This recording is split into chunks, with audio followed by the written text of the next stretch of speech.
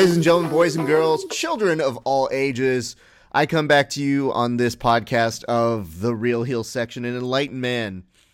It wasn't like I didn't see the light before, but today there's something extra special that I am here to talk with you guys about, and I'm glad you're joining us. Yep, we'll get to that in a second, Mike. But if we're going to go ahead and bring that up, let's go ahead and talk to my co-host, the incomparable. My co-host is not Super Dragon. I wish it was. Or maybe he is. But ladies and gentlemen, please welcome to the show our good friend, Mike Stallings. Mike, how you doing? Good. And no, more importantly, how are you, sir? I'm good. I feel different than I did. You know, I walked into a certain event on Saturday thinking life was pretty okay. I'm a pretty happy person. I didn't know it could get exponentially better. I always tell people that was my favorite place to be on Earth, and they have a hard time wrapping themselves around, so I'm glad you got a little glimpse of why.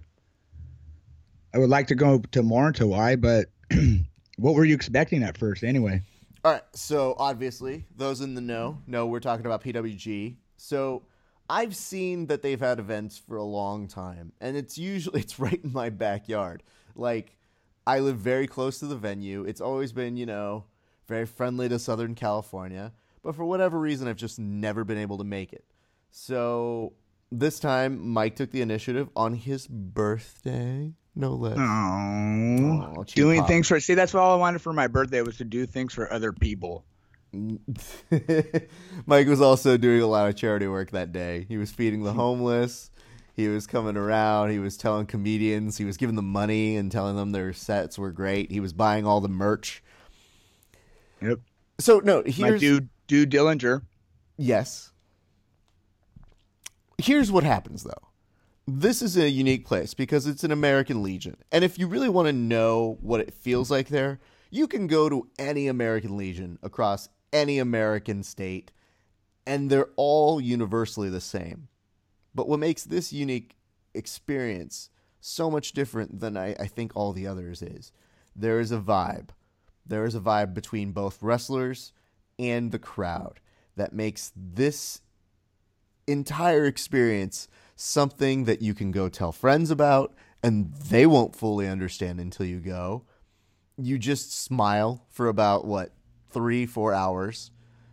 You're basically weathering the storm of the world's worst sauna, but you don't care because you're watching pro wrestling with friends and new friends who are all about the same level of fan as you are, if not more in some cases. So in that regard, you don't have to worry about anything. It's the ultimate escapist fare for the true, authentic pro wrestling fan.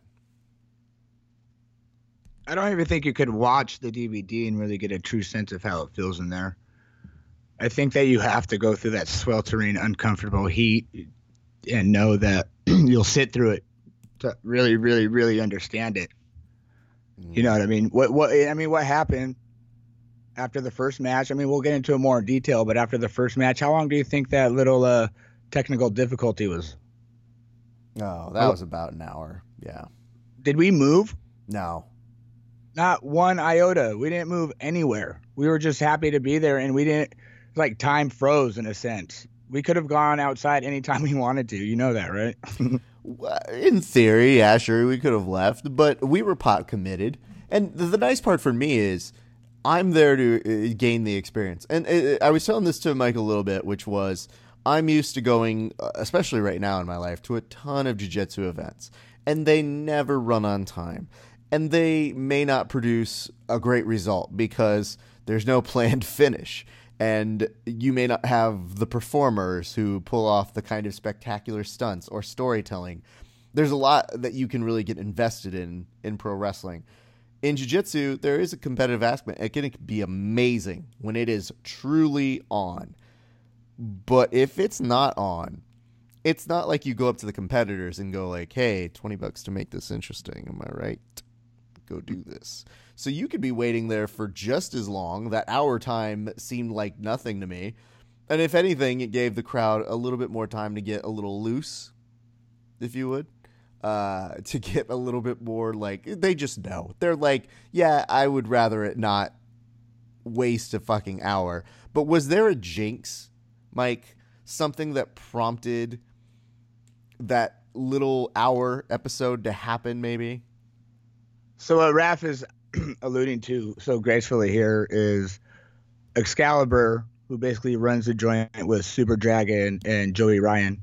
Nobody knows that that's Super Dragon taking tickets. It's great. And I felt bad blowing up his spot. But you saw how nonchalant he was. He just gave me the nod. He's like, yeah, go.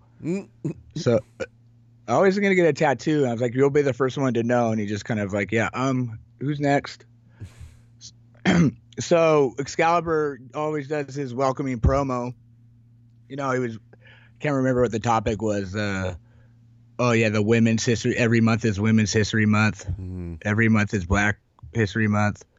He just goes on and he's funny. And then he was so excited that they were finally going to get a show off on time, which the crowd responded to like they had just seen Mick Foley fall off a Hell in a Cell, because they know how these things normally go, and told us we were going to be out of the building way, way before 1 a.m, when people went even more bonkers for. So I think the essence, I really don't think we kind of left because we were just watching Excalibur pull the hair out of his mask, which he didn't have. You know what I mean? Which is impressive, by the way. I didn't know you could do that. But it was really nice of you to understand where he was coming from. And so you saw the roller coaster he was going to, like, breathe through it. Then, at first it was a sound issue, and then people were sitting next to all of a sudden just rushed the ring and started fixing it, which is, if that's not community, I don't know. So yeah, it's unique in that, to where, that there is no wall, even if it is a technical difficulty, everybody's just happy to be just to be there and on the same plane. I mean, when we walked in there, you have to touch the ring, and the chosen bro himself, Matt Riddle, was getting out and he was putting his gym bag, and I just naturally took it to hold it for him because he was coming out. I was like, oh, thanks. And then he went and did something else for like fucking 2 minutes. And then I talked to Leo Rush, like, what's this guy doing? And then he came and took the bag, and he's like, good to see you. I was like, oh, what? Okay, see you, bro. And that was that. It was just like, yeah, this is what we do. I know you, which is kind of you'll never get that at a WWE event. No. John Cena doesn't give you a bag and go, hey, kids, hold this while I go do the Nickelodeon thing. Yeah, but I sound like such a mark telling that story, too. Like, oh, my God, Matt, did somebody get a picture? I explain why that exists in this realm? I hope so, because I've been struggling with it for a second. I felt a little like, if I took a step back, I was like, you know better than that. I think part of the appeal here is this is one of the rare opportunities, because I was explaining this to my friends who are civilians. I was telling them that it's the rare combination where it is a very intimate setting. You're packed, crowded with just like sardines, with these dudes, and everybody's sweating, and you see the mirrors getting fogged up, and that's how you know how far into the evening's proceedings we are. It's just, but we're all there for the same thing. We all have a true appreciation for this world. And yet we're there with these amazing performers who, if time, space, politics were all right, would be running the show in a number of organizations. So to get to see them, there is an element of, you do get kind of starstruck. You can be starstruck, but you are starstruck in the most relatable way possible. And that goes both ways, because for the audience's perspective, to look at them and say, oh man, he let me hold his bag. For Matt Riddle, it also becomes like him saying, yeah, dude, functionally, I need somebody to check after my stuff. But also, yeah, I'm a star, but I love this as much as you do. So, let's make the best of it. It's going to be a good night. And the thing is like, everything that you do there, as opposed to a WWE show, And it's not like saying, when you go to a WWE show and it's amazing, it's an epic feeling, and it's very hard to reproduce it. Many of us marks are to the point where we know better. So we know it's like, that show was like a 7 out of 10. The whole show was like a 3 out of 5 stars. It wasn't a real thing. We may be a little callous in that way, but these guys who are working these shows know that every little thing counts and contributes to the overall experience. So saying fuck you to a fan better not be coming from a real place. It's got to be coming from fuck you. Remember that when I come back in 20 minutes, dick, and then I'm going to take your fucking hat because fuck you. Like it has a build and it has a greatness. And I mean, Mike saw me when I was, when we had dead time there. Mike, what was I doing? Crowd work. Because you know what? I figured it out. If there are people who feel that they are in charge of doing chants, then I felt I was in charge of busting everybody's balls. And I know the reason I can do it is because there's a smile that happens with everybody's faces there that, they get it. They're the type of people who, if Don Rickles goes up to them, they just smile and go, oh, cool. And that's not just from me. It's from everybody else. We all play in the same world. So I think that is partially why that experience and that crowd and those performers are so special, is because it's everybody cohesively working together to make a truly amazing experience. It's a one-of-a-kind thing, and I think that's another essence of it is this promotion is notorious for having these guys move up to the main show. And I mean, look at Kevin Owens as the champion of the whole, AJ Styles, Bryan Danielson. These guys that's where they cut their teeth. And I think, like we were talking about, like expectations, I think the essence is that we know a good 75% of these guys either have already been there or are gonna, like you said, headline any promotion they want to. And to have that in a time capsule like that, just in that small vacuum and that amount of space, you have to suck up as much of it as possible. You know what I mean? You feel like if you can't, because the intermission, once it's over, everybody runs back. That's why I don't think anybody left, because they didn't want to miss even the shenanigans that go on in the crowd, whether it be Zach Della Mocha or Asian Scarecrow. No offense to the Scarecrow. Asian Scarecrow. I never thought he'd be cooler until I showed up at IC. I was like, that dude looks like he was in Batman Begins. And he was giving some real Murphy vibes. But he was good on him. Good on him. He was like the head of Dragon Gate or something, right? Oh, yeah. It's like he was up on the stage like scouting, that he wanted to bring guys from New Japan over, and you're just totally downsizing them. Listen, he's in my world. You know what? We're all there to play along. And if he doesn't want to play along, get the fuck out. And you know what? He left. So, yeah, he was there to scout somebody. And, yeah, he had better things to do. Well, I didn't. That was my better thing to do, was being there. So I'm committed. So take that, Scarecrow. Go put that in your fucking mask or whatever the shit you did in Batman Begins. I'm starting to forget it because I haven't watched it in a while. He was behind you when we walked back in from intermission. He had you by cutthroat, dude. I couldn't let you know that. If you can sneak your microphone in, he can sneak his razor, what's Scarecrow's weapon? I think it was just a mask. Like, you just put a bag over you. Which, by the way, props to Chris Nolan for really making it super real. That's how real and gritty he made it. It's like, what's the Scarecrow's weapon? A bag? And bugs. A knapsack? Then the bugs fly around the... Yep. Like pig pen. Well, I think it was because he had that, and it was Batman's trigger was bats. Who knew? And it just made for... It's an intense scene. I remember telling people, I was like, ooh, that's going to be... The kids, don't bring the kids to this one.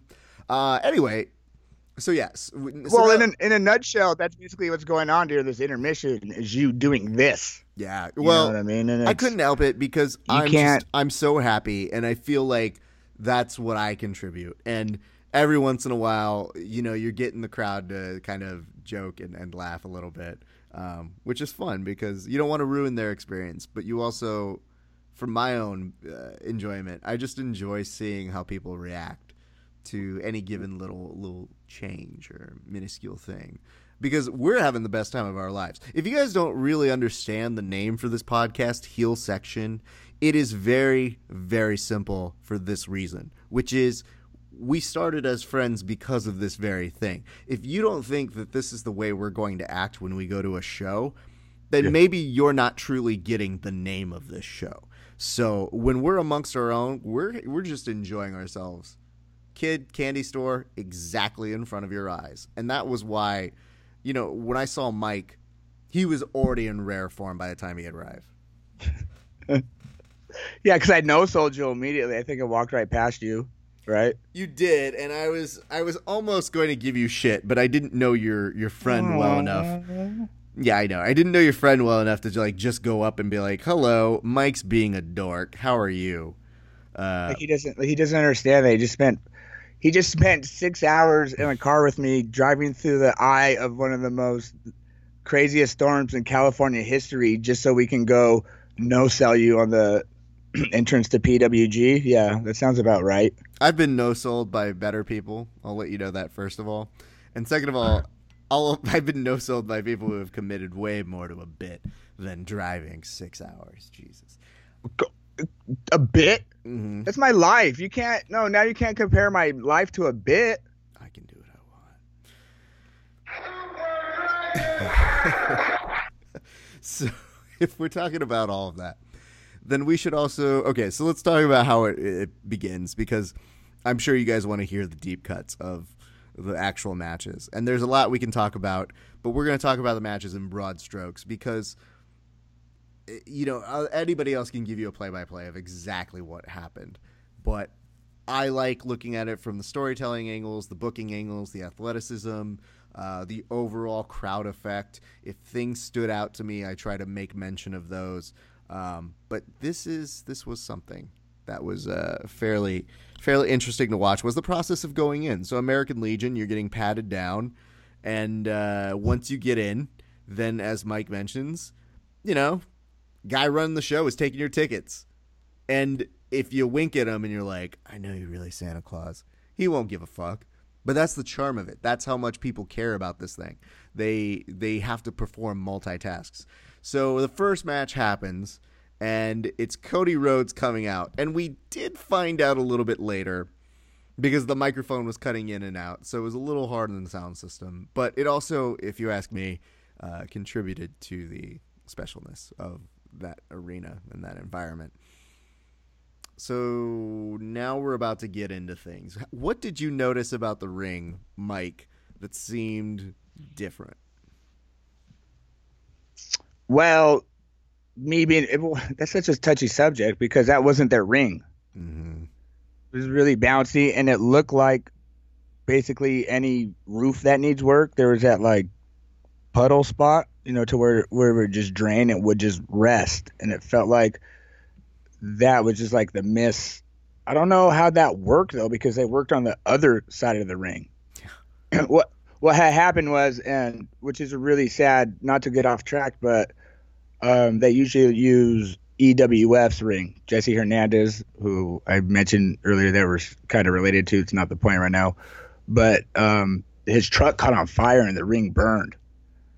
I don't know how. I don't know if it was his truck, but they lost the ring, so they had to fly by the seat of their pants and get a new ring. And it was kind of a touchy subject. They actually made the announcement, but I hope I answered that question correctly. I don't think I did.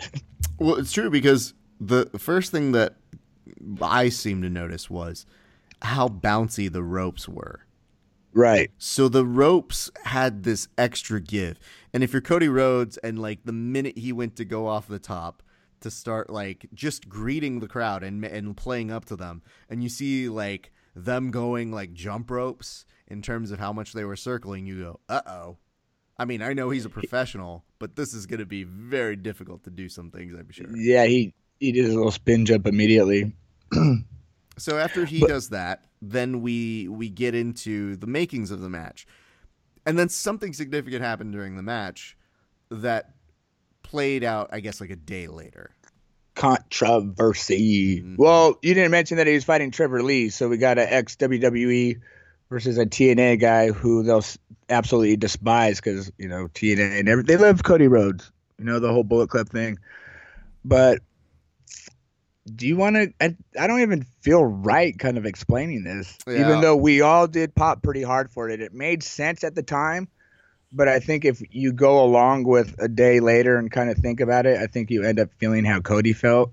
All right. So Cody comes out. He says, I'm not just Cody, because they announce him as Cody.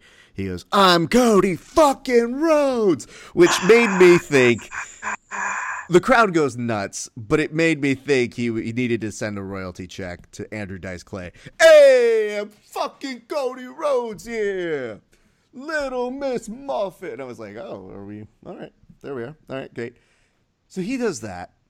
Match kind of starts, and then we get, at this point, a retort. Now, I didn't know this was a thing. It seemed like it had been cleared. Did it not? Did it not have the makings of like, okay, this is something that must be okay for him to bring up? Because when you're in the moment and people are popping for it, nobody's going to pop and think like, that's cool. Yeah, wait, is that okay? Are we good with saying that? But when it's a pop that's at the expense of Dusty Rhodes, everybody collectively just is like, whoa. And, there's the elbow smash to the head, the perfect mannerism duplication. It's a little odd. The next day, however, Cody said, when I'm in that ring, I've got one rule. And I was like, oh no, his Batman rule got broken. Shit, guys, you never break Batman's rule.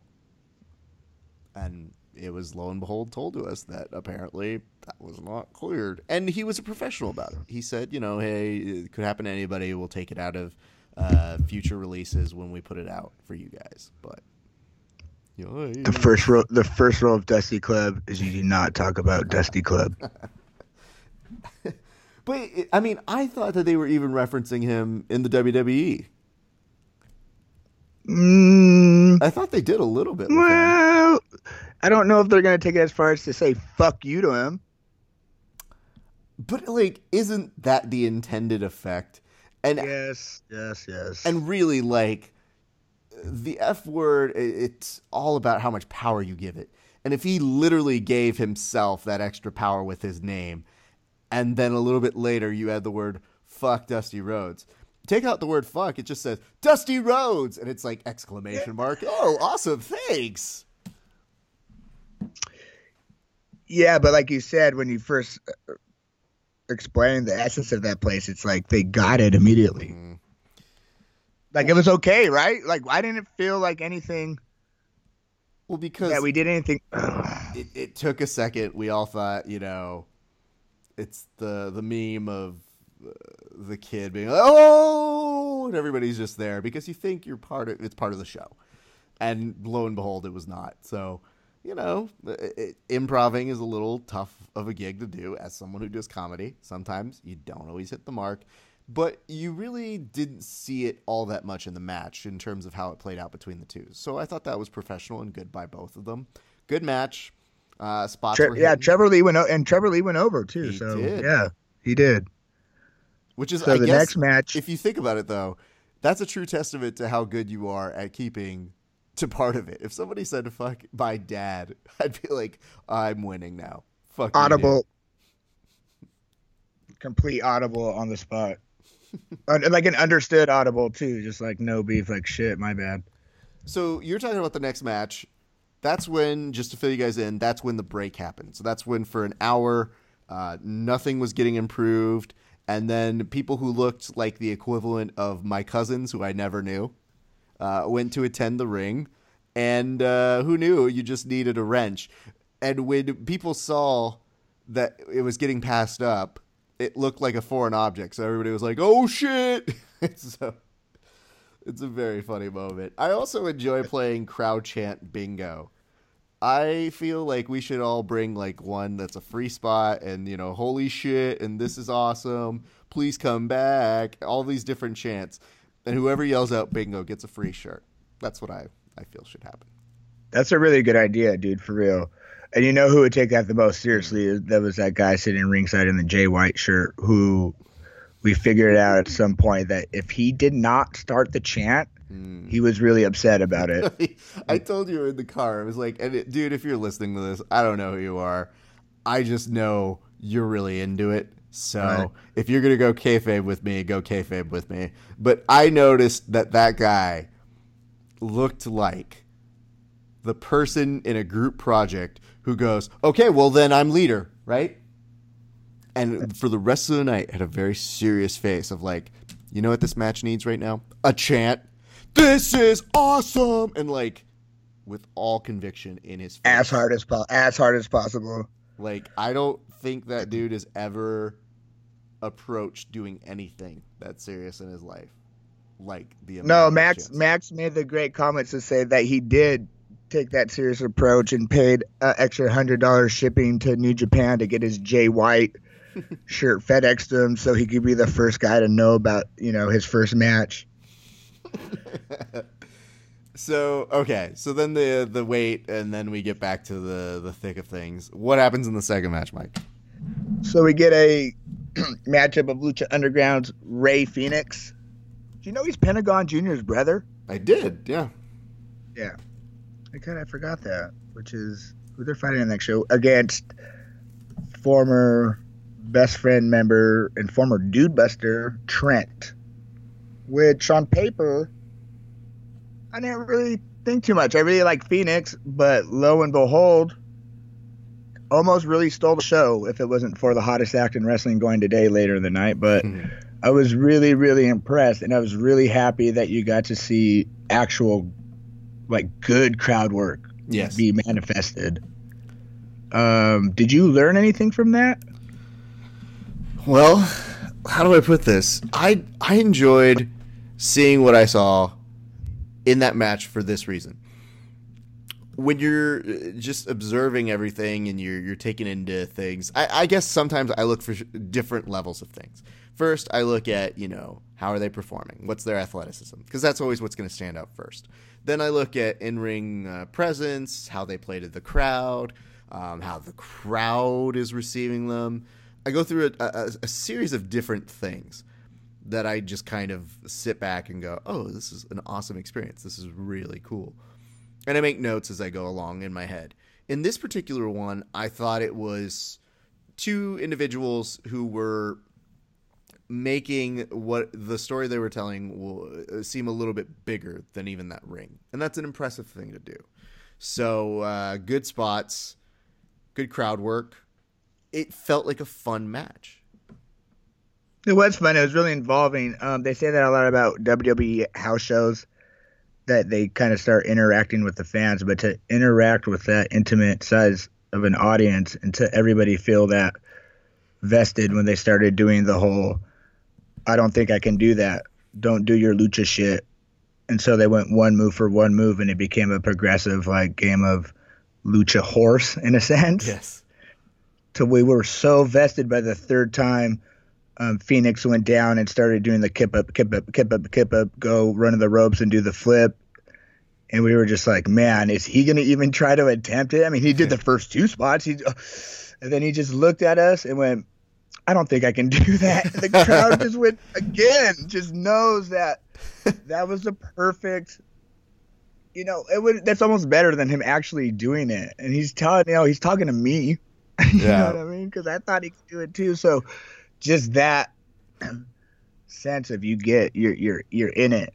And then they slap the shit out of each other harder than and then and they pulled off some every match extreme spots and stuff. But to have that be the second match, especially right after the break, and for the crowd to come off, I really expected a crowd to die after that kind of match. But PWG is not that kind of show, like you said, regardless of all the BO and sweat.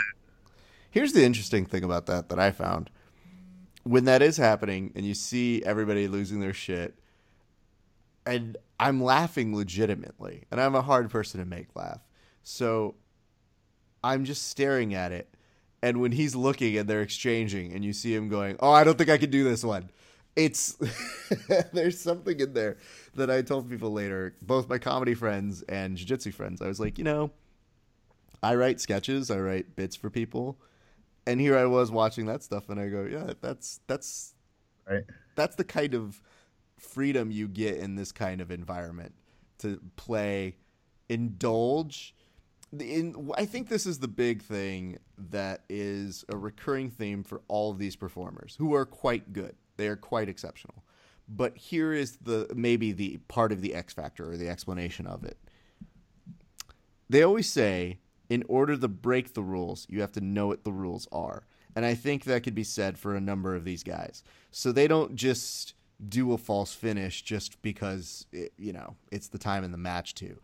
It's all building. And it's all building in a way that, if you're asking me, is sometimes a commentary on the current state of pro wrestling. So if I look at it from the comedic sense, I look at it at the sense of, at a, NXT show, they would maybe let this bit go on for 10 seconds. Here, this bit is going on for 3 minutes, and I'm crying laughing. And I think it's all worth it. I think it has a great sense of place for it. Because as I told somebody, I was like, it's funny, you mentioned pro wrestling and you think you can take the kids to go see it. Yeah, if a kid's going to come to this, that's going to be the coolest fucking kid that I know. But it really should be for adults because it really is a love letter from people who are pro wrestling fans to pro wrestling fans to be like, all right, check this spot out. All right, fuck you guys. You thought you saw it all? Well, now we're going to do this shit. And the amount of love that I have for people who know, like, well, I'm sitting in the front row and it's time to stand up again. And get out of the way. Get out of the way. All right. Because you think about it, why else would you pay money to move out of the way? Like, if I go to a comedy show that's not Gallagher, I'm never really worried shit's going to come at me. Right. Well, like you're speaking on the sense of, like how old school it is with Super Jack and taking the tickets. They don't do TV. You know what I mean? They still do DVDs. There's no real outlet to get a storyline to evolve over a month. They have to do it show for show, match for match, and to have that type of, wouldn't call it improv, but that kind of storytelling put in that, time frame. It's not an easy thing to do. I think that's what we get lost in with, and it almost becomes boring to us when we watch TV, WWE, and stuff like that, is because we know the progression. You saw it took 2.5 months for Kevin Owens and Chris Jericho to break up, but we knew it was coming. Mm-hmm. We don't have a chance to know what's coming. I mean, it might make sense, but they have to do it in such a bang, bang, bang type of manner that you go right along with it, or it's just you're gonna miss it. Yep. So great stuff there. Enjoyed that match. You called it maybe match of the night. I don't even know that I could come up with match of the night. I enjoyed a lot of different elements about things for different reasons.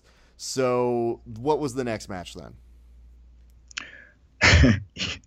The next match was the Chosen Bros. Matt Riddle, who's the bro, and Jeff Cobb, who plays Cueto's monster on Lucha Underground, versus Max's favorite tag team of all time, the Unbreakable effing machines of Brian Cage and Michael Elgin. Well, I mean, for that, good thing they fixed the ring. How much? That's like 900 pounds just chilling. I think that's what it was. They go, all right, guys. Maybe they would have been put second, but then everybody looked at each other and go, no, we need to test out the ring. Yeah, for sure. But the real takeaway, it was a good match. You know what I mean? They did all the spots. Matt Riddle sells like, I think he just doesn't know anything else to do but overreact to every little thing that happens, which makes for an interesting character. Well, how did I tell you he reacted? I forget. I said, here's the good news. Matt Riddle may be so high or on so many drugs that everything's a surprise to him. Like genuinely a surprise. Because there were times when his tag team partner is getting decimated and he's looking around at everybody like, whoa, shit. And you're like, you should be concerned. That is your tag team partner. But he has a real like light to his eyes that's like, oh, fuck, he's going to be suplexed. No, that's bad for business, dude. Right. That's not going to help you. You're gonna have to do more work if he gets suplexed. That's terrible for your cause. So in that was good. respect, yeah. They did the spot where they did the 10 count standing vertical suplex, but they traded it. I think it was Matt Riddle in between Cage and Elgin, I think 3 or 4 times, which was pretty cool. I thought it was Chosen. I thought it was not Chosen. I thought it was. It's so funny Okay, to get was that. it Chosen, bro? It's so great to be like, he's the Chosen, he's the bro. Together, they're rebel cops Chosen. in the 70s. I thought it was Cobb, actually. I thought that they lifted him, and I thought that's why it was so impressive that he was lifted that long. That's all fine and dandy.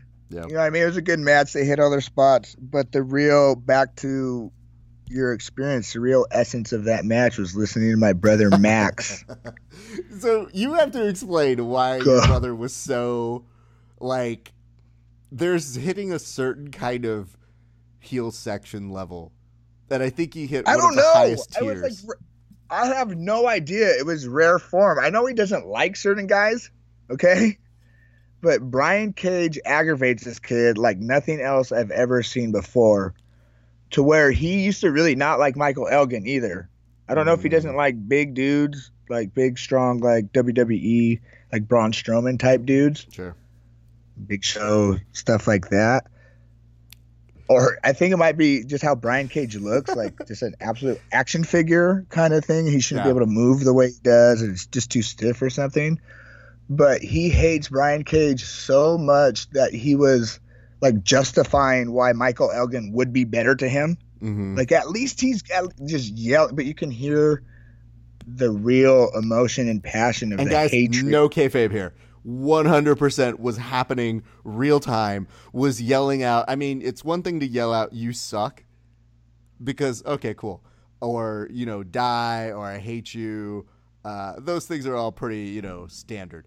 But your brother wasn't just doing that. Your brother was going away! Go away! It was great. But my favorite Can you just go away, please?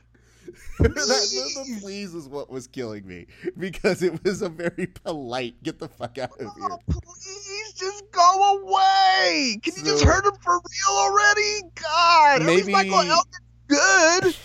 Maybe let me give you guys an example. If you understand Mike, you understand one side of the coin of it, because the same family tree, so it makes sense. But there was a great moment to give maybe a kind of demonstration of what he sounded like. Mike mentioned the spot where they were trading holding in the air for a suplex on Cobb. This is the type of comment that you could have expected from Max, which would have been, "Oh, you guys are only holding him for 30 seconds. God, if you guys were really good, you would have held him for 2 minutes, but whatever, I guess suplex him now. Whatever, it's fine. It's lame."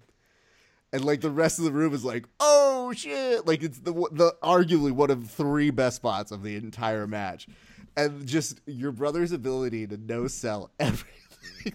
No. Come on, no. He doesn't do that for a lot, but to see that, I can barely get him off the couch for much. I came and visited him for the first time in years. He's stuck on the couch, but that I don't know, man. Brian Cage, I don't know what you did, man. I don't either. And you made his brother go into full arms folded. Listen, with a newspaper, just nope, nope, not doing it. He was literally shaking his head. Nope, not on my watch. And I wanted to say it ended well, but it still went there. But I still think my favorite moment for your brother was, "Come on, ref. Come on, break it up. He's got the rope." And it's like, well, he's got till 5. And he's just like, "No, break it up. Stop it." Ugh. Technically, it just, oh my God. Well, I don't even, he was the relief that the match was just over. Yeah. And I think that's when we went to intermission, maybe. Did we? I thought we had one more match before we did that. Oh, we did. And see, that's so sad, because that was the most expected match of the night. King Ricochet. What was he wearing? He was wearing a crown. No, what was he wearing? A sleeve, like a Nike sleeve. No, what was he wearing? What was Ricochet wearing? You asked me, not only do you think the WWE would not only allow that crown, but the I don't know, was it a dress? Was it like a cowl? It was like a cape. Was it a gown? It was like, yeah, that's pretty funny. Well, let's do this because I think the thing that we're forgetting, this whole event was called Only Kings Will Understand Each Other. So when he walked out and he's doing this king bit, all of us are kind of like, Now, granted, walking out to I Just Can't Wait to Be King by The Lion King opens up a new dimension of fandom for me because when I watched those like movies, those Disney movies as a kid, I don't think I ever foresaw being in an American Legion with about 400 other pro wrestling nerds singing along as some dude walks out and you go, but why is he a king? I mean, I get it, but he's so much more talented. He doesn't have to do this bit. He doesn't need to do this. We can move on. But let's talk about it. So why was that an important thing to establish for the dynamic that they were setting up for that match?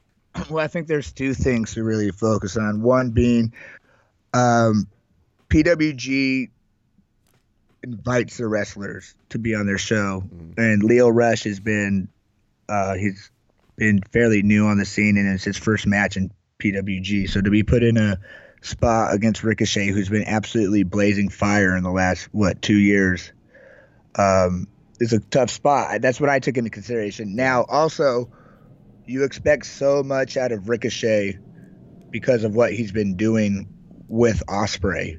Yes. The New Japan match, if anybody's familiar with what culture pro wrestling he's It just done. got 3 more stars in the time that we've been doing this podcast. Right. So it's Right. is that 9 stars now?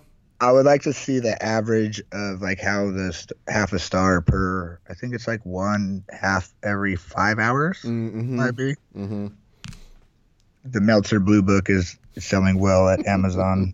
Not our sponsor. Not our sponsor. Not our we sponsor, just people. like it. We So- we respect the melts.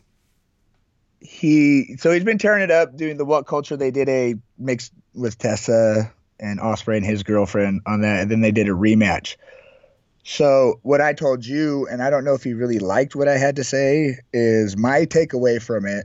Granted, it was a good match, and I think it was weird because Ricochet played the veteran Yeah. heel role, If you and will. the rookie Youngblood kind of got over, and it was more of his coming out match. So I think Ricochet was working on a different character, but I really think my biggest takeaway is that Ricochet needs Ospreay more than Ospreay needs Ricochet at this point, because as good as it was, I really like Leo Rush's effort. He got the "Please come back" chant, which is always the marker, but I thought it kind of felt flat. I was expecting a lot more. I mean, they hit all the spots. Really, The spots were jumped good. over- Let's be very clear about that.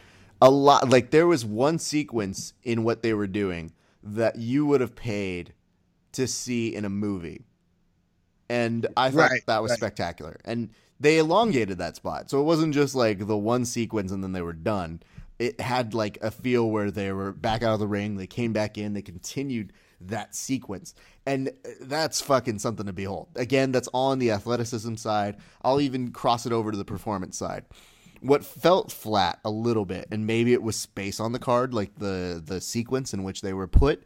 Perhaps it was the storytelling that never quite felt 100% authentic. It was a framed idea of veteran versus new young gun, which timeless, and those things should work. It's not even that. It just didn't resonate as much as I thought it could have. And it's not a knock on, and as Mike is mentioning here, Mike's just thrown out the theory because controversy. But I think the nice part about it is he's making a point that I'm not sure I'm willing to make yet. But I will entertain the fact that this wasn't the match I thought it could be. And I firmly understand what my bias and or expectation game could have been walking into it. I would like to see it again and see how it plays when it is on, film or video or on YouTube eventually, because I have questions. I liked it. I didn't see a bad match the whole night. I will preface it with that. But I just felt like in a night full of people who are playing with the expectation games and turning it a little bit and doing a nice spin, while it was good, I don't know that it held up on the top half of this one. That's just my opinion. Especially because they kind of low key named the show after him. I mean, they got bored. I don't get it, but no, it was good. It was good. I mean, you got to see Ricochet. Oh my God, Ricochet! And Ricochet, dude, Ricochet is awesome to see live. I 100% am happy to see that. No, bro, I went to Wrestle Kingdom 11. Yeah. Mm-hmm. You see my shirt? Mm-hmm. Croken Hall. Mm-hmm. We did the whole thing. I know a little Japanese. Picked up, you just need 6 words. Hey, can I get a drink? No, you didn't wait in line. What? So, yeah. Take your shirt there, buddy. God, that's so funny. You know what? Next time we go to a PWG show or anywhere, I think we just need to be those people that's like, I just got back from New Japan. God, oh, yeah, tough. Woo. We basically made the show. We were part of the experience. We were, so vital to them getting over. I don't know. Ricochet's old news, but I still like him. I think he's great, but really he depends on me. So that's why I'm here. You really should start planning your trip for the next. I mean, really now, if you really want to get a good feel for how the Japan system really works. Do you speak Japanese? Not really.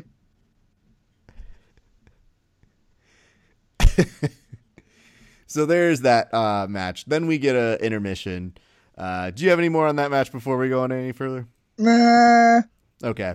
I think maybe it's best to get out while the getting's good on that one. But yeah, it's, again, not a knock on those guys. So we come back in. And when we get back in, what was the match we are treated to? Yeah, did it have to do with the match per se? I don't know if it was his mask. I don't know if it was a top hat. I don't know if it was the umbrella. I don't know if it was a ooh. I don't know. It was just, I have, but to see this thing, the villain, Marty Scurll, just absorb every iota of fan energy and just bump and just put it right back to us immediately was something else, man. That kid doesn't get enough credit for doing what he does. I think he was my hero of the night. I think watching the smile on his face, and it's minuscule because he's good in character, but watching the smirk on his face, that's probably more accurate, as he knows he's over. That's a heel who truly he's feeling how it is. And he's feeling the room, and he's really making good adjustments to the crowd. And that's a hard thing to do. Crowd work is very difficult. Where I was highly entertained was when I was explaining it to other people. I was like, dude, he was so over that at one point he was... And I stopped, and I realized what I was going to say. And they go, what's the matter, Raph? And I go, well... when you're at a pro wrestling show and a wrestler starts sexy dancing, and I catch myself and I go, there's no other way to explain it. He's just dancing and the crowd's applauding woo! And he's just feeling himself.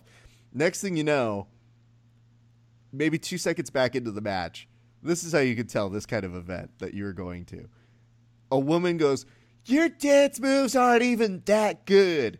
They stop the match. He walks over to the ring and basically gives her the opportunity to come on in. And is like, come on in. Wait.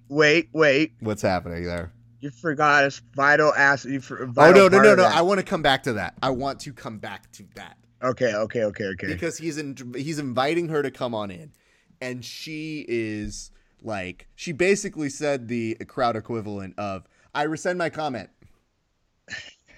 But there was something, why would somebody feel so enabled to make that kind of interruption when they are back into the actual meat of the match, of the actual competitive side of the match? Mike, why would they do that?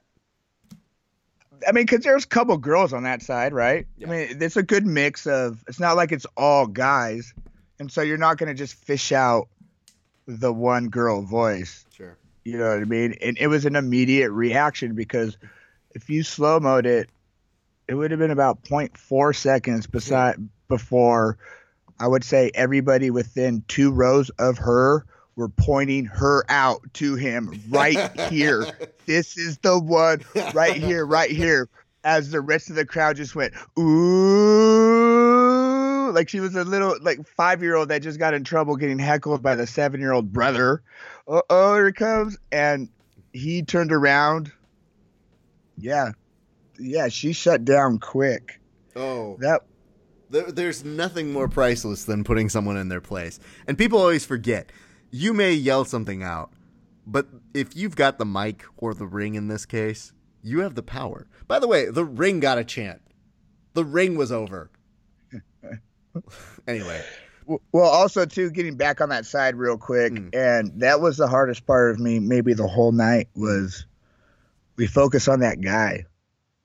We're going to call back to the guy that just – it might be PWG's equivalent of Frank the Clown, the guy that just got mad that his chants weren't getting over. Well, so what did he do, though? There was something weird that he did at the beginning of that match, and that's what I wanted to go back to. Well, you also got to take into consideration that it was Jay White's first match. This guy's been turning it up in Japan. He's a rookie for about a year, and like I said before, he special ordered his shirt, so he'd be the first one to be in the know about this kid at his first match. So he was really hyped about this.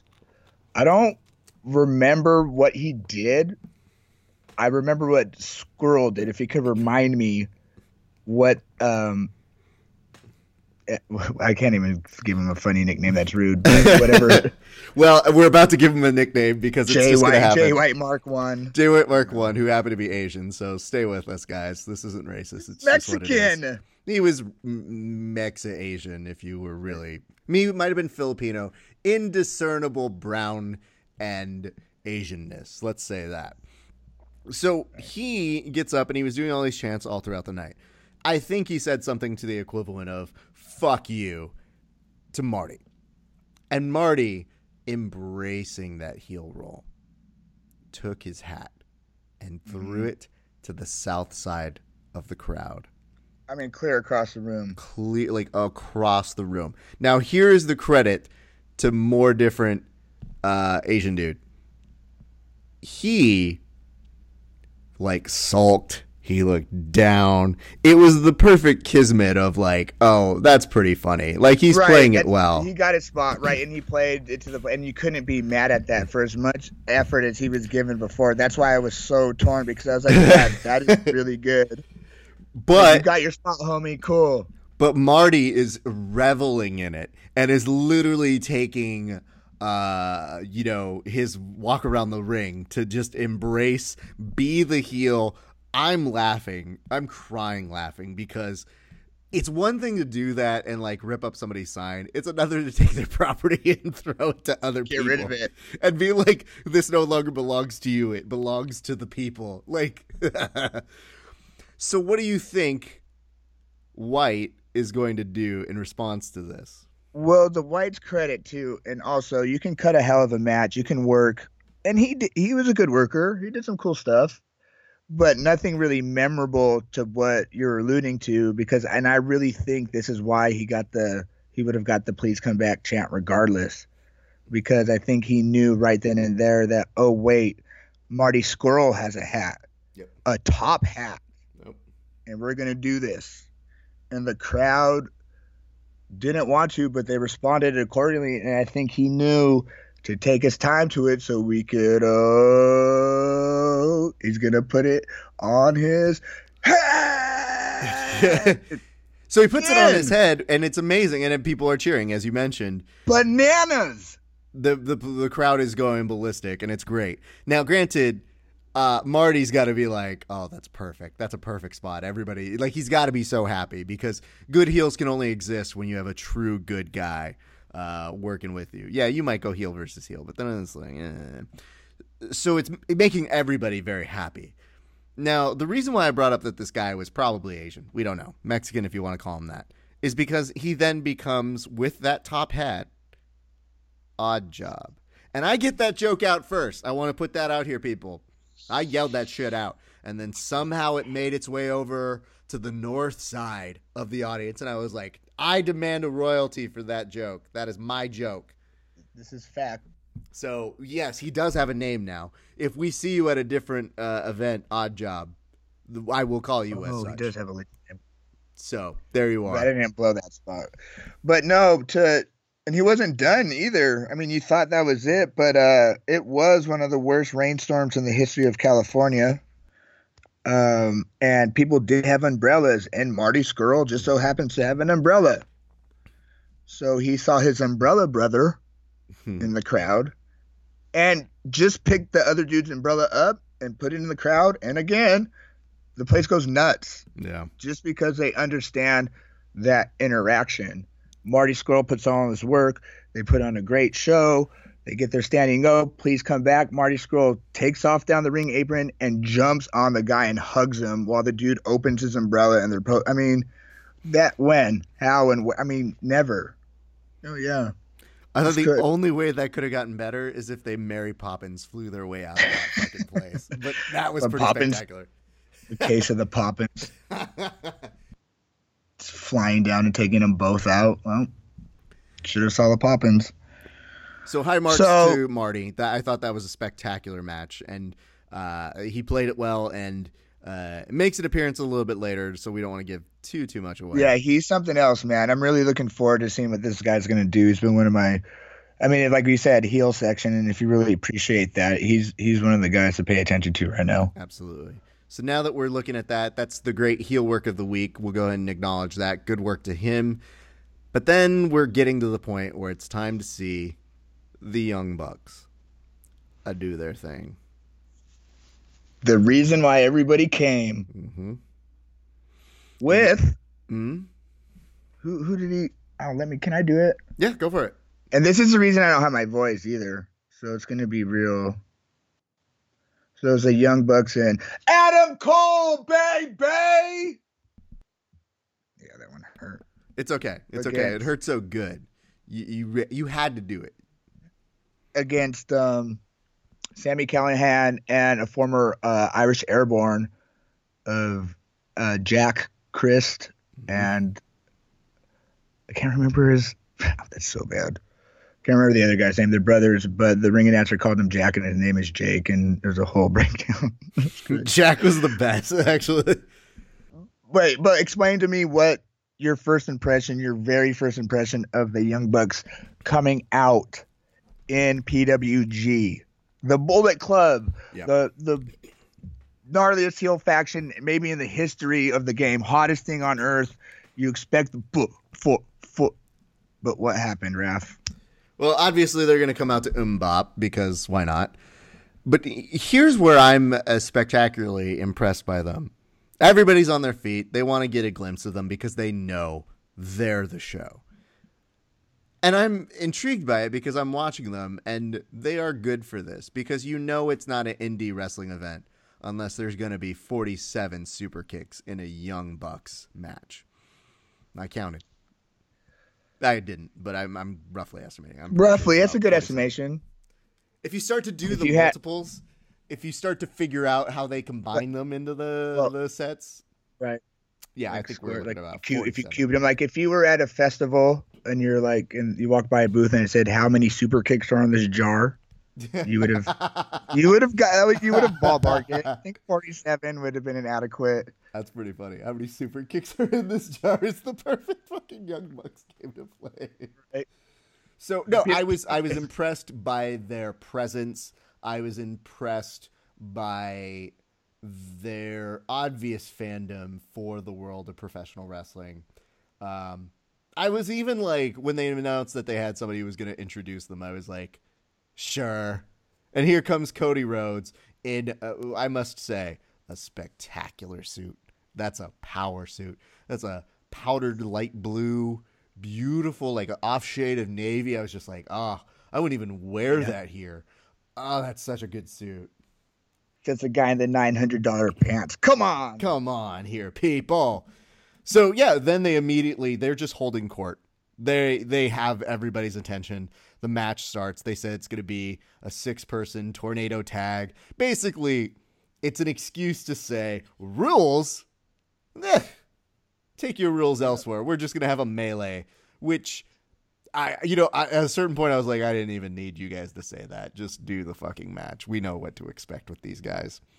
And I have to say, I was very impressed by what they were doing. I thought it was a lot of fun. They are, to go back to my earlier phrase, you got to know the rules to break the rules. Well, there's a reason you can do 49 super kicks. There's a reason why you can do, a diamond cutter and play with the mentality of doing a Randy Orton tribute, aka not a tribute, but kind of a tribute. There's a reason you can do all of these mini spots, is because you just live in the moment and you play to everything the crowd wants to see. It takes the umpteenth version of what I like to call, how is it that Jake the Snake used to do a DDT and it would be a finisher? And now it's just kind of a transition move. It should be affecting your brain, should it not? But it's not about the move. It's not about the move. It's about what type of match. Everybody, you want to do hardcore stuff. We get hardcore all the time. The fight mentality. Yep. The umbop.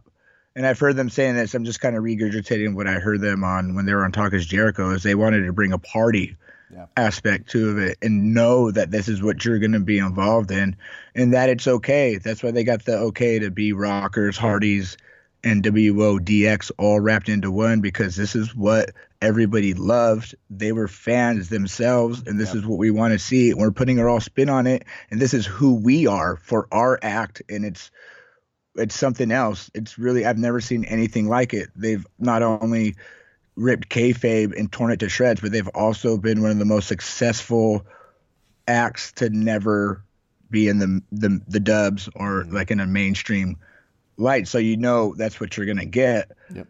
But when the RKO party broke out, and Adam Cole proceeded to punch the ground like he was throwing a fit, and he got up and did that shimmy of all shimmies. Again, I don't understand this crowd and them just knowing how that's the greatest thing ever and to react like it, because that was one of the most damn beautiful things I've ever seen in my life. The extended shimmy is like the director's cut of an RKO. Oh. The roof exploded. I don't even think he got the RKO off. I think he got sideswiped or some shit. Yeah, I think in the grand scheme of things, it didn't even matter. And it was glorious. I mean, there's so much to enjoy about this match, just in terms of how silly it could be, how fun it could be.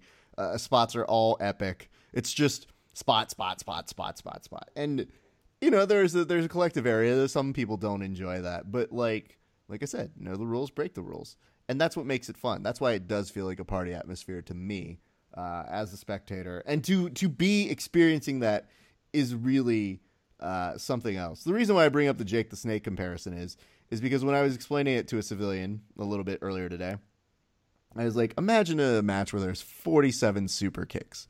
And they're like, well, I know Shawn Michaels. I know he needed most times one. At most 3.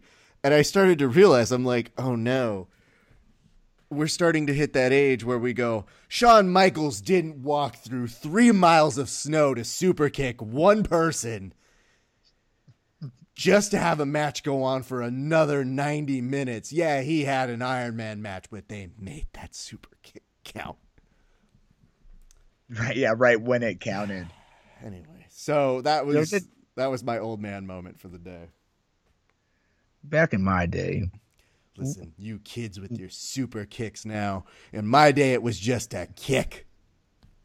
My day, the leg drop put you out for a good 4 months. But again, you saw that red and yellow come down on you, brother. You knew what was going on, bro. You were gonna have to, not only gonna be walking through snow, you're gonna be damn near hobbling through snow, bro. That's gonna be a great recurring for us. Is people who took the finish, them having flashbacks and just like they're right next to you at the bar being like, man, I remember taking It was what, 1993. I took a bonsai drop. Couldn't breathe out of my lungs for like 5 years after that. Yokozuna, good man, tough match, but he basically sat on me. That was his move.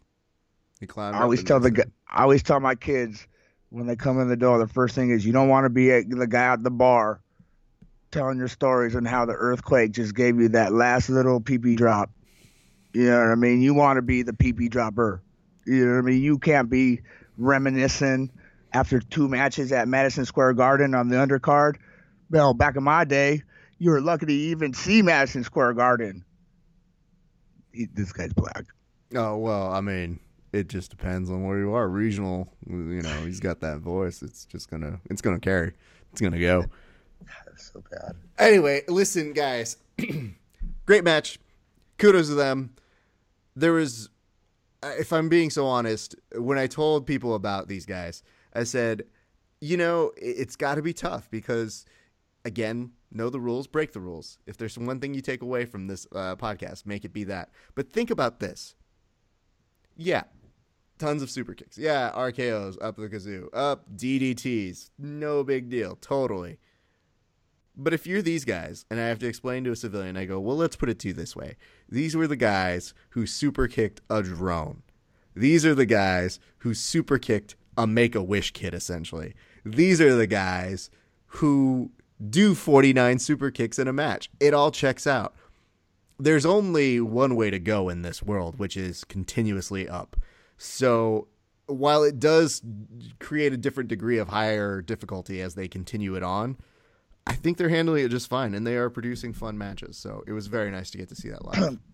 But don't you think that might be just the whole essence of wrestling in general? I think I do. The evolution of it has become so, and I think that's why you're seeing the backlash in the old schoolers saying that a match like that or a match like Ricochet and Ospreay isn't real wrestling. But sure, we've been exposed to so many, spots, high spots, great theories and stuff that let's do, I guess, devil's advocate on that one. The reason why the old schoolers may be saying that is if you want to break down statistics and you want to bring facts into this, Mike, I just think if you were to look at the numbers, you could say, like, this is the amount of false finishes or false finishers that you would have in a given match.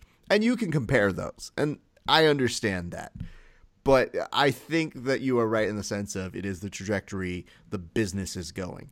I think what the old schoolers may be harping on, and I don't speak for them despite my, traveling 3 miles in snow to see Shawn Michaels do just one goddamn super kick. It was 1996, assholes. Anyway, I guess the reason why they do that is I think those old school people wonder at what point does it become oversaturated? At what point is there no turning back? At what point do you have to finish a match at WrestleMania with 15 finishes? We live in a different day and age, dude. Our attention span is so much different with the quick edits on the YouTube videos now. And could you imagine, okay, in our day and age, they try to put on a rest hold match that they used to give us in like 1985 for, it'd be Coco Beware versus the Barbarian, and it would last, 12 minutes with headlocks and stuff. How many people would be on their phone if there was phones back there and just check out immediately? I think you need a grasp with the false finishes, that attention span, and have it constantly quick editing over to keep it in the same, atmosphere of, because we expect so many things so many moments to get that when they lay it down, they might lose you. You always talk about, I think the crowd was just so burned out that this match had no legs. We're like, wait, no, they're telling a different story. Yeah. And that's why PWG works so well, is because the understanding of it and the fucking work rate. But like when it all comes together like that, it's a real hard thing to not notice. And then I think guys like the Bucks versus guys like Cornette, it's just never come to pass. Listen, Cornette struggles with a mirror on some days, so that's a different match into itself. Right. I'll tell you this much. I just, as you were explaining all of that, and you brought up some good points, I just booked the Young Bucks last match. Who are you booking them against? It doesn't matter. Just whoever is gonna get the golden ticket. Maybe How much that's, did it you know what? cost? If they're truly fans, that's what's gonna happen. They're gonna give a fucking Willy Wonka golden ticket to somebody. And here's the Jesus. thing. This is the real thing I had mapped out, which is the finish has to be just one super kick to end that match. Right. That's the only way it can end. Well, they say that in Japan sometimes they'll do no super kicks. That they also have to understand where they're at, what they're doing. I agree. And they do they modify won't get it as they go. Yes.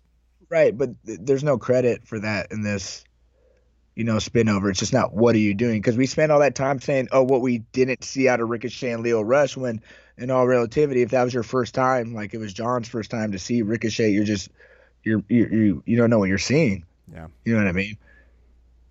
So the last match, I was excited for this because I've been following this guy for a while. Zack Sabre Jr., I think is a great hybrid between two worlds that I enjoy a lot, which is pro wrestling and mixed martial arts. His transitions and his ring work is stellar. Going up against the Kentucky Gentleman, which, by the way, we can do better. Chuck Taylor.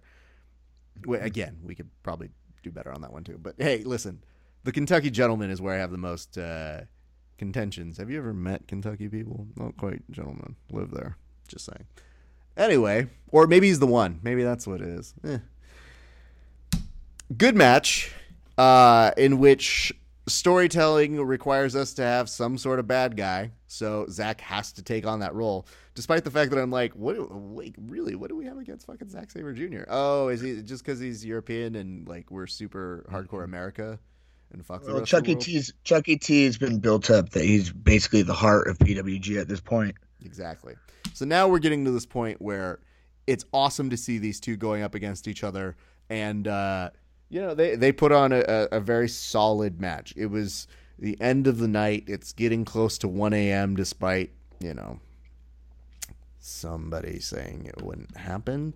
That's not a problem. It just happens. We get through it, guys, because we're all there for the love of sport. So as we get through this, Zach, and I tell this to all of my MMA friends. I'm like, that kid has to be training some MMA and jiu-jitsu because those transitions are clean. I see a lot of pro wrestlers do MMA transitions, and I guess a barometer, and it's a sad barometer, is if I look at them and go, my transition's better than theirs, I get a little worried because they're much better athletes. But I've always looked at how wiry Sabre is, and I think, man, what he's doing is some really fucking impressive stuff. So I don't think it's a hyperbole to refer to him as the best technical wrestler on the scene right now. If he's not it, he's up there. He has to be because he opened the door for that. Mm-hmm. I don't know if it's his swagger. I don't know if he puts it better together, but having that kind of style is really hard to get over to a wrestling crowd. And yeah, he does it better than anybody that I've seen. I thought it was a real treat when he was on the Cruiserweight Classic. And like you said, yeah, I would put him and AJ Styles next to each other as the two best wrestlers in the world right now.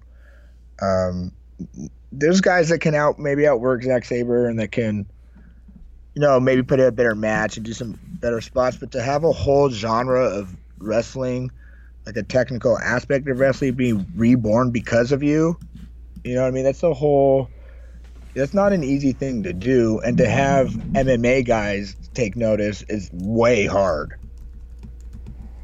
Yeah. Am I right? You're right. I don't know. That's what it felt like it needed there. No? Yeah, no, you're good. Which is great because this is basically the level energy you are going through that last match. We really wanted to recreate really good stuff. How like so tired. You're watching it and it's approaching 1 and you go, this is so good. I'm so tired.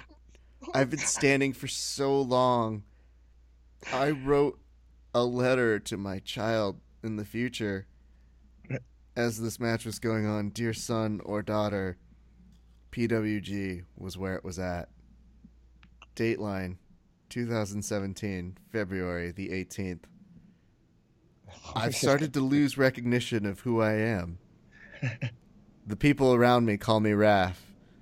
I just know I wear a hat that says Internet Famous. Am I? Who am I?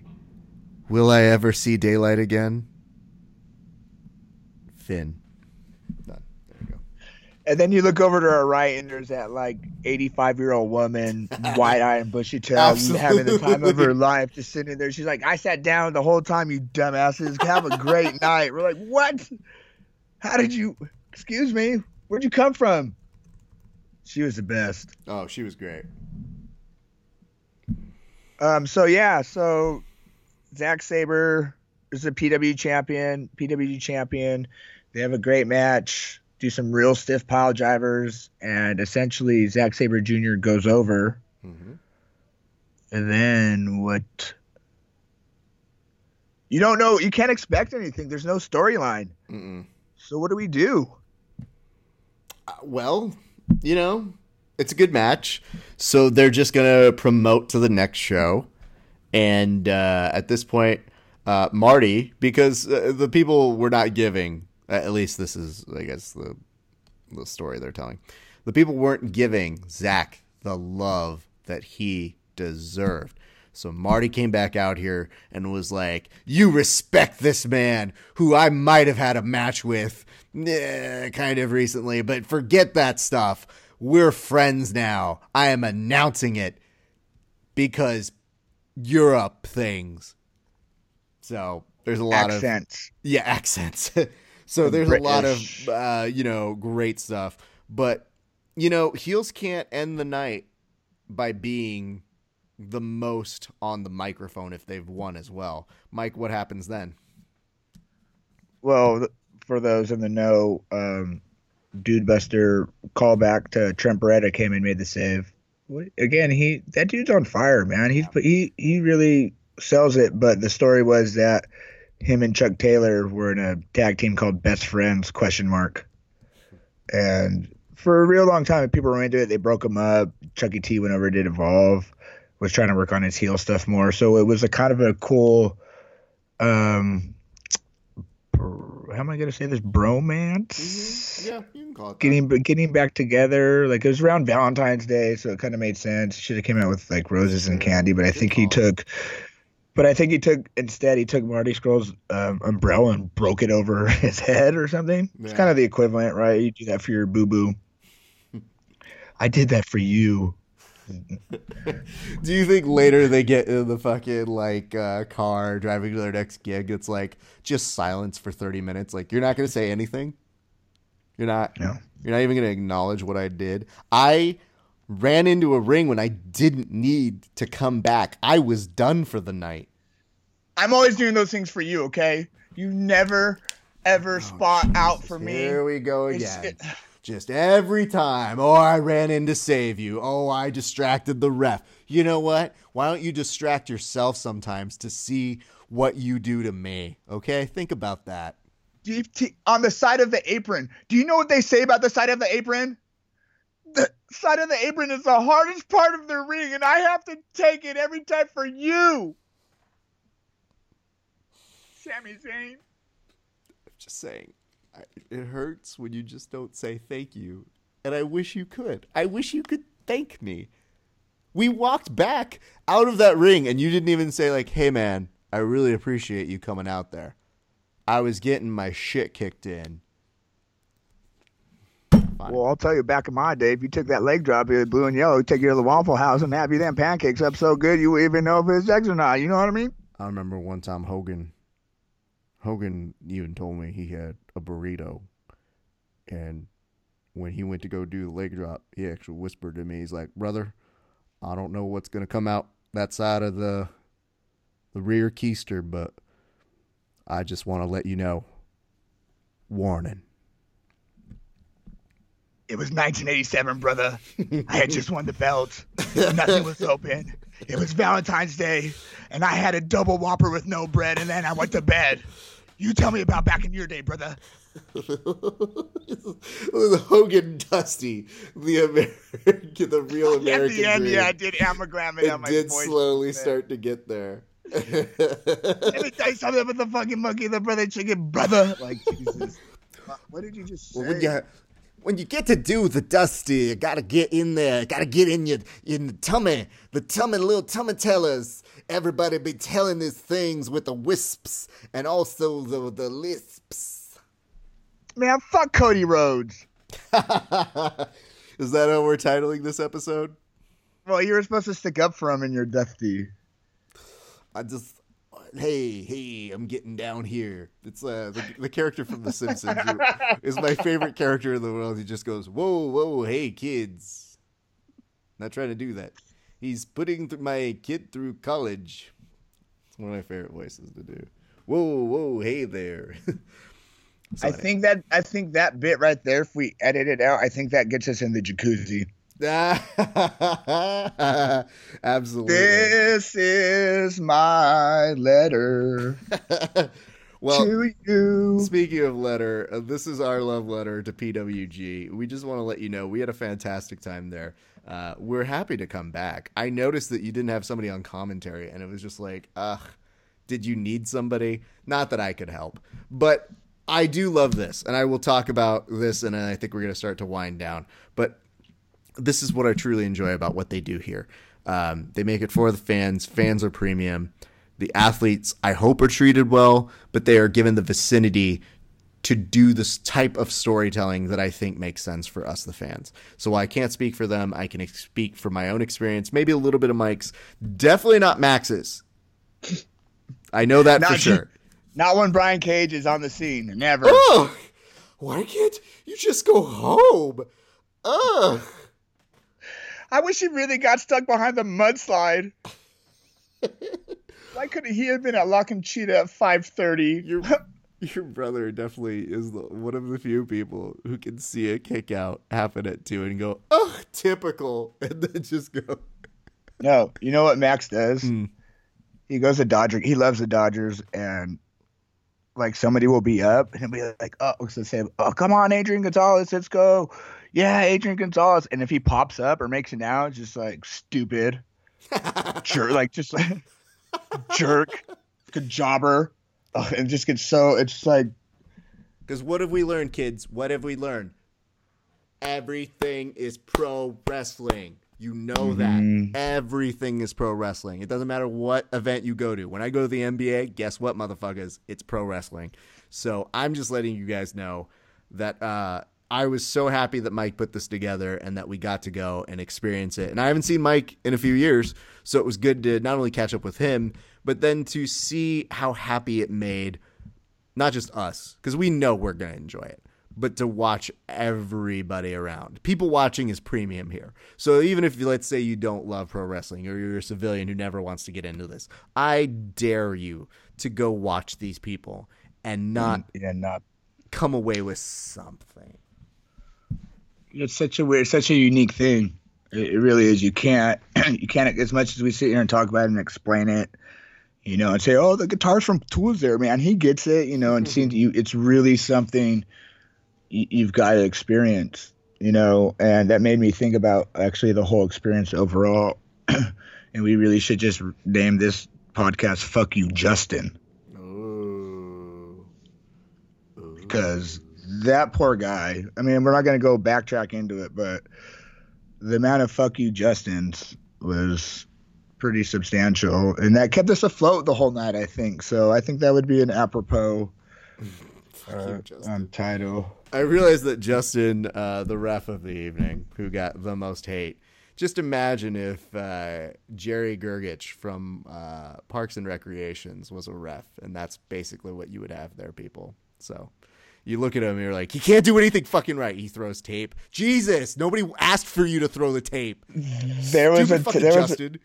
We were standing by the ring post, and there's a spot where he was doing it too, and the crowd started going, move! Get out of the way, Justin! And he was like looking back, but he had to be in that spot, right? Can you fucking move, please? Like, oh God, it's so good.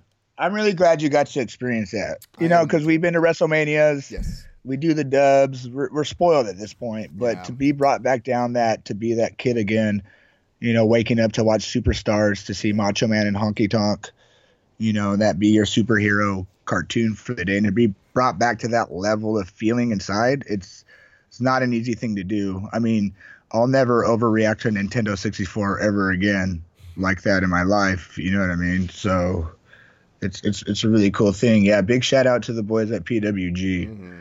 If you guys want to go on YouTube and just type it in, there's plenty to do. The highlight reel's pretty good, and you can impress your friends.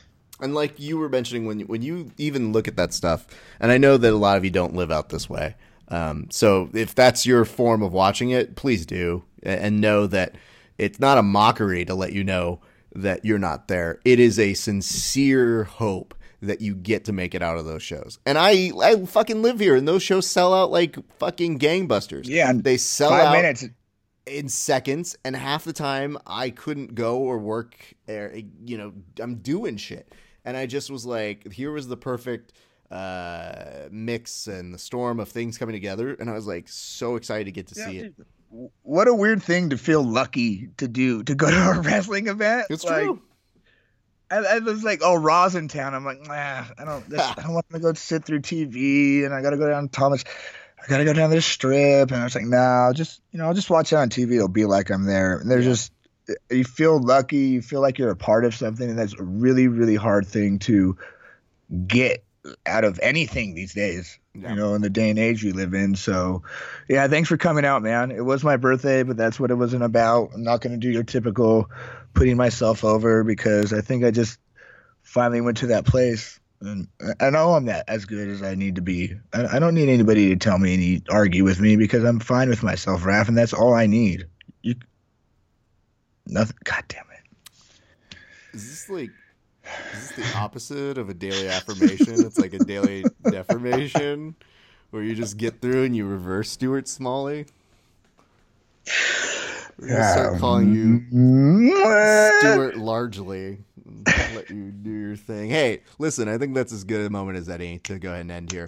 We want to say thanks to everybody in attendance with us in the heel section, not just our friends, but everybody in the surrounding areas who were even contemplating, laughing, who did laugh, who had an experienced joy with us, because that's what we fucking do when we go to these things.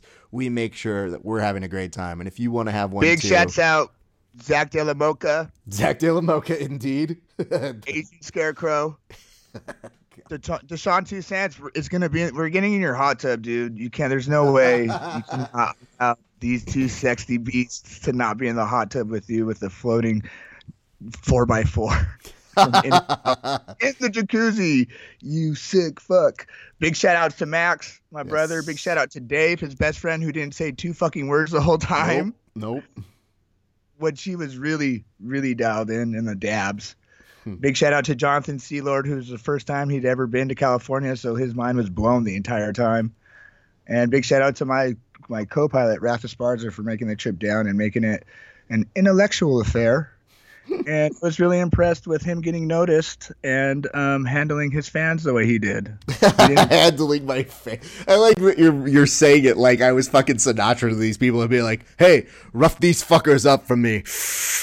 Dean and I gotta go on in 10 minutes with Sammy. Back in my day, you had to bat him off with a stick. No, and I mean a literal stick. It was our walking stick because we're in the snow. You know what I mean? Don Rickles told me one time, hey, kid, that's a nice stick. You never quit your day job, okay? And you know what? I walked through those 3 miles of snow to see Shawn Michaels do one super kick, and it was against goddamn Mankind, because that's what you did back then. Well, ladies and gents, we're glad you joined us. We hope you enjoyed our recap of PWG's spectacular event. Only kings understand each other. They are already putting together next event. Not like you really need to know it, but listen, you know it's happening March 18th.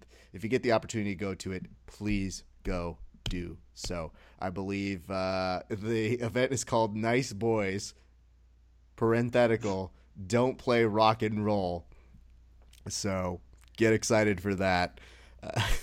That's already fucking funny.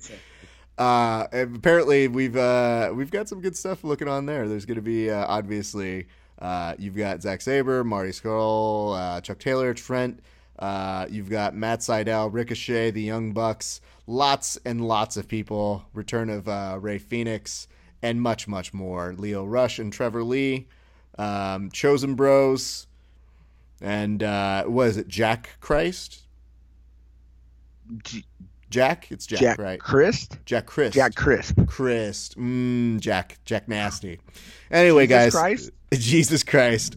Thank you guys for tuning in to us here at Heel Section. We will catch you guys. It's the road to WrestleMania, so get excited, you fucks, and get in touch with us. Until next time, this is Raph Esparza signing off.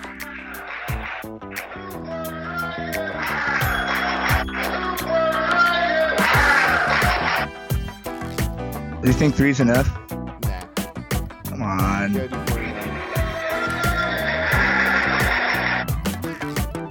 49. I normally sing right now. Just fucking Too Sweet, the people. Oh, Too Sweet Me. There we go. Now we can end it. Too Sweet Me.